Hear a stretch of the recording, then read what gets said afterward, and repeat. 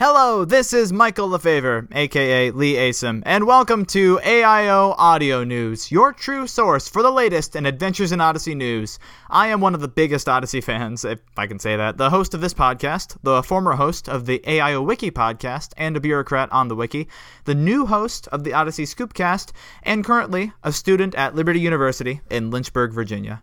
AIOAudioNews.com has been running for 3 years, since April 9th, 2018, although I sometimes botch the anniversary and put it on the 10th instead, but what are you going to do?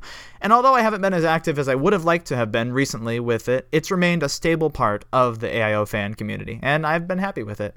On this website, I upload audio clips that generally keep you up to date on all news related to Adventures in Odyssey. Those clips can be broken down into 5 main categories, which are visible on the website.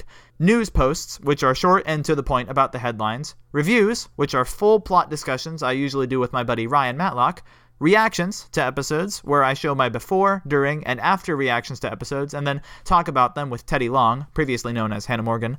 Thoughts, which aren't as common, but are a catch-all category for when I just want to talk about something. And extras, which are sometimes memes.